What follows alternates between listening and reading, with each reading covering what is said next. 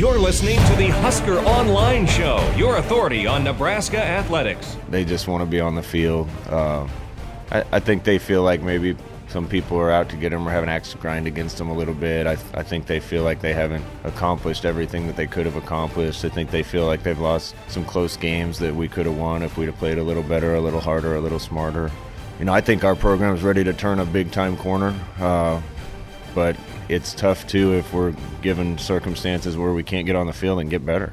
I think our kids are just anxious to get back out there and try to compete to win a game. I would say our guys are kind of used to adjusting on the fly. You know what I mean? It's been that type of year. This isn't the first hurdle, the first sign of adversity that we've seen this year. So we're going to keep chugging along. We immediately moved on to Northwestern, and that was kind of where our heads were at. I think our team really hit that in stride, and we've been dialed in on those guys. And welcome here to another edition of the Husker Online Show. Sean Callahan, Robert Washett, Nate Klaus, as 2020 college football is still going on as the bumps in the road continue around the country. And as we know, Nebraska experienced one last week, not getting a game in against Wisconsin. The Badgers won't play again this week against Purdue. In the meantime, at least as we sit here on Thursday afternoon, things look pretty good for Nebraska to get on the plane and go out to Northwestern and play this game on Saturday. It's an 11 a.m. game against the Wildcats, and Evanston will get you ready for that here over the next hour as Nebraska hoping to get that first win of the season, guys. And, Robin, you look at this game, you hate to say it, but it has a lot of stakes to me. I just feel like the season feels off schedule right now already for Nebraska.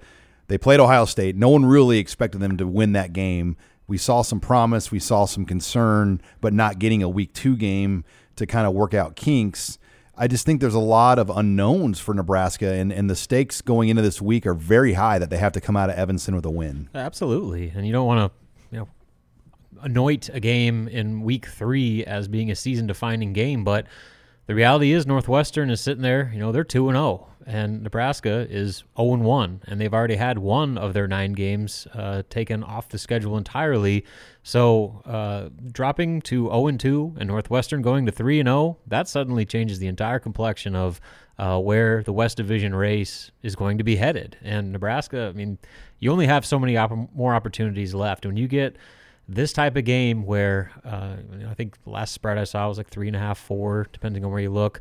That's winnable, in my opinion. That's a toss-up. Exactly. And it's probably just home field, and there really is no home field anymore this year. So this is a game that Nebraska can and, in reality, needs to win in order to, 1, build off the momentum they picked up against Ohio State, and 2, stay very much alive in the Big Ten West race. Oh, yeah, and that's what it's all about when you look at how the Big Ten West is shaping up. It is wide open right now. I don't know if anyone necessarily thought that Northwestern might be the team with a huge edge right now, being 2-0, and kind of looking at how things have played out. Wisconsin obviously missing last week, and then this coming week's game, and Minnesota dropping a game, and Iowa dropping a game. If Nebraska can go and take care of business, they're all of a sudden you're feeling pretty good about the prospects of them, taking home the West. Yeah, and really it's all about just playing on Saturday and getting wins now, because you don't know what the next Saturday is going to bring.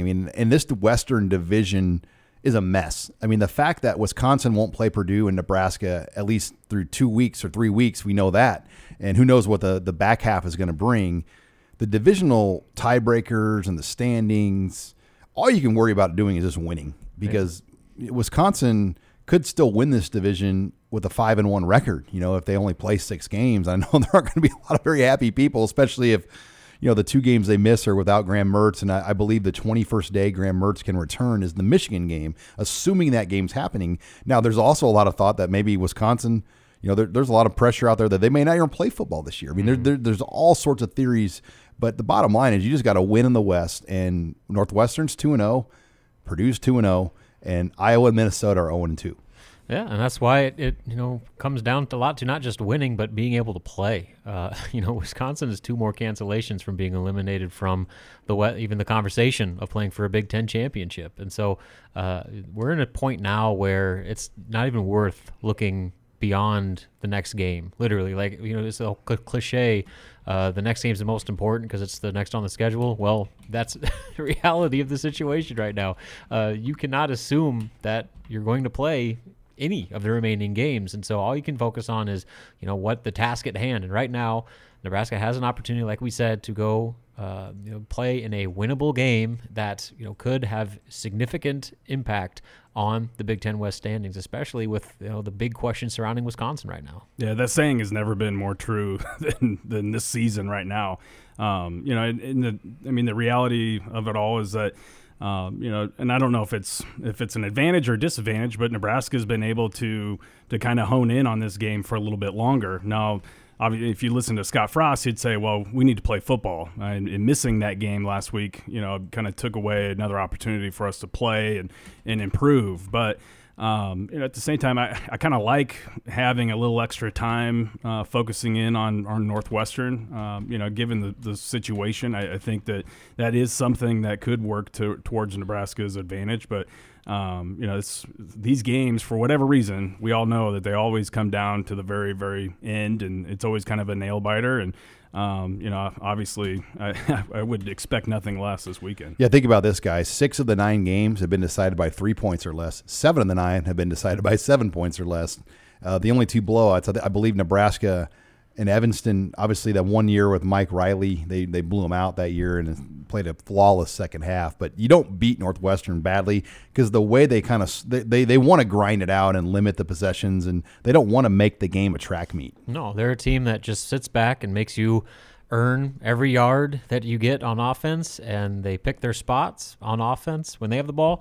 And, basically you have to play darn near flawless if you want to break that game open. And Nebraska's a team that has not played a flawless game in a long, long time. And so that's going to be the key of the game on Saturday is, can Nebraska stay out of its own way against Northwestern team that is as disciplined and consistent as any team in the conference. No question. You've got to limit the penalties and the turnovers and those sorts of things. Otherwise, Northwestern certainly will make you pay for it. And that Iowa game got my attention last week. They were down, I want to say 17-0, and then they came back and won that game in Iowa City. And Iowa had their backs against the wall. This is an Iowa team that lost to Purdue the week before, so they had a kind of a must-win feel for them. And Northwestern not only got down, they stayed composed. They kept composed. They made Iowa into forcing some mistakes, and that was a huge win for them as far as getting this season on track. It wasn't the prettiest win, but it was just kind of a typical Northwestern type of win. They won the game by a point, and they forced 3 Iowa turnovers in that game. So, it's one of those deals again where the recipe is not, difficult to beat Northwestern. You got to do what you can control and take control of the football. Don't commit penalties and capitalize when you get opportunities to score. Well, and I think it's pretty clear now that they've got a quarterback. I think I was impressed with what Peyton Ramsey did and kind of how he played.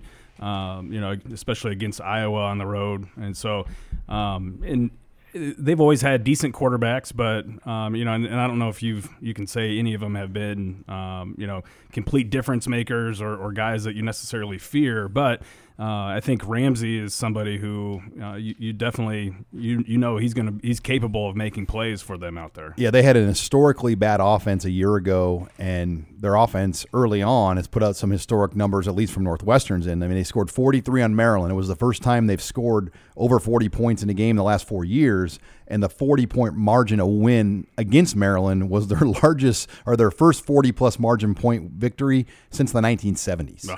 So they've done some things, but we're going to get more into this match. I want to talk about the offense, kind of our outlook going into this game next. You're listening here to the Husker Online Show.